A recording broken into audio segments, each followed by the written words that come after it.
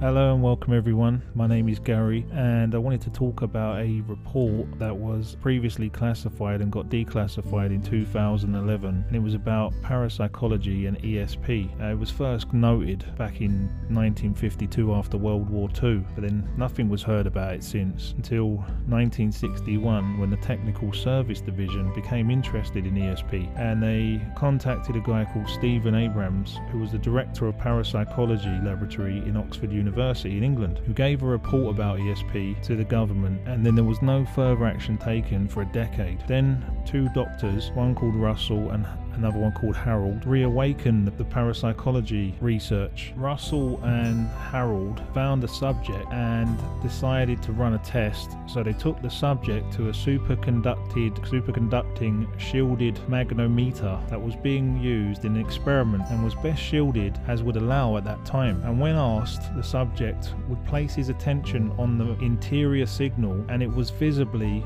disturbed, which shouldn't be possible, indicating a change in the internal magnetic field. Several other correlations of his mental efforts within the signal variations was observed. These variations were never seen again after the visit. The same subject was asked to describe objects hidden out of sight. The subject did very well and the descriptions were accurate. They decided at this point that the work should be continued and expanded and a more complete research plan should be done. In 1972 they got more funding, and by this point there are now two subjects, the original and a new one, and some strange data begins to appear. The paranormal abilities seem to be individualistic. For example, one subject by mental effort caused an increase in temperature, and by this point I think there is some pages missing. So the next part says by 1973 the project got even more funding and a third subject called Pat Price became available, and remote viewing experiments should start at the soonest possibility. By 1974 more funding was provided and the phenomena did exist, and the objective is now to develop and utilize them. So they bring the subjects to a room and got a physicist to pass them some coordinates to a vacation property. One of the subjects was Pat Price and no maps were permitted, and the subjects were asked to give an immediate response as what they would remotely view at these coordinates. The subjects came back with a description which were apparent misses, but they both had described a military facility.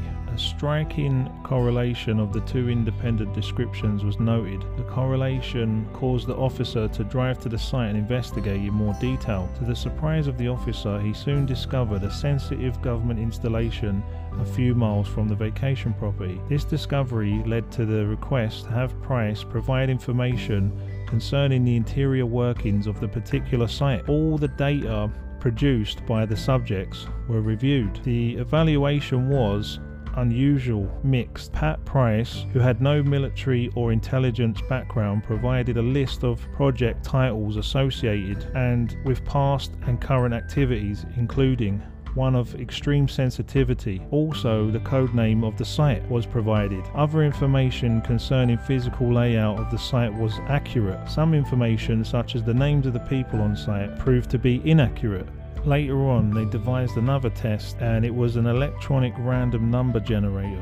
I guess that would be guessing the numbers, and there's a certain statistic that says they would get so many right, but they was getting above that, so that makes sense. And it says as well, they got Pat Price and asked Pat Price to remotely view a facility, and they gave him a map and the coordinates and asked him if he could draw some relevant things in this facility. They was handed this map by somebody they work with, and the data was quite fresh, up to 4 weeks. I think it was 4 weeks old, it says here in the report. And what they're saying is there's 4 big oil drums, and that if he can really remote view this place, there's no way he can miss these big 4 oil drums. They're huge, like size of small houses. So anyway, Pat Price goes away and he comes back with a drawing, and the drawing is of a crane that lifts up crates and moves them along. So they go back to the drawing and they see that the description of this crane is extremely accurate. Like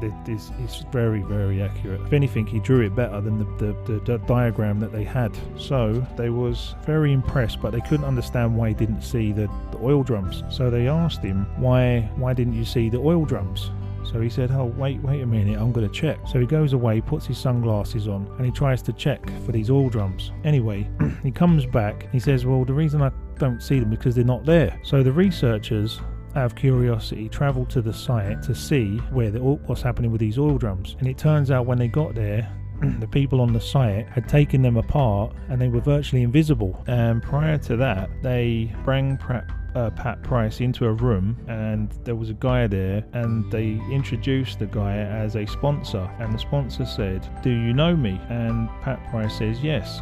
He says, what's my name? He says, Ken Kress. He said, what's my occupation then? He said, you work for the CIA, which was correct. And later on they decided to try something else, and it says an intriguing idea was selected from an audio operational applications. Dangerous job targeting and installing audio collection systems. A test to determine if remote viewing could help with suggested. The interiors of 2 foreign embassies were known to the audio teams, who had made entry several years previous. Price was to visit these embassies via his remote viewing capabilities, locate the code rooms, and come up with information that might allow the member of the audio team to determine whether Price was likely to be of operational use in subsequent operations. Price was given operational acceptance data such as the exterior photographs and the geographical coordinates of the embassies. In both cases, Price correctly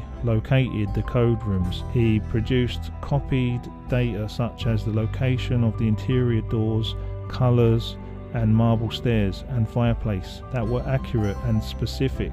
And later on, they also asked Pat Price and a couple of other subjects to remote view certain geographical coordinates, which they did, and they described a missile site, which it turned out it was a missile site. They also described another geographical coordinate, which was a guerrilla training site, which it was a guerrilla training site. And also they described an underwater sabotage training facility, which also was correct. And at this point, Price died of a heart attack, and this is where the report kind of wraps up, as they pulled the funding for the intelligence collection. And then over the years, various different other agencies and departments showed some interest and dropped in and out of it and so on and so forth, but it never really picked up ground like it did before. And there's a few pages missing, but that's pretty much it. And I found that really interesting. You know, this is a real report, and it's crazy, some of these things, but you know, this is the world we're living in. I hope you enjoyed listening, and I'll try and make another one. And if you get a chance, please visit my website at podcast-convo.com.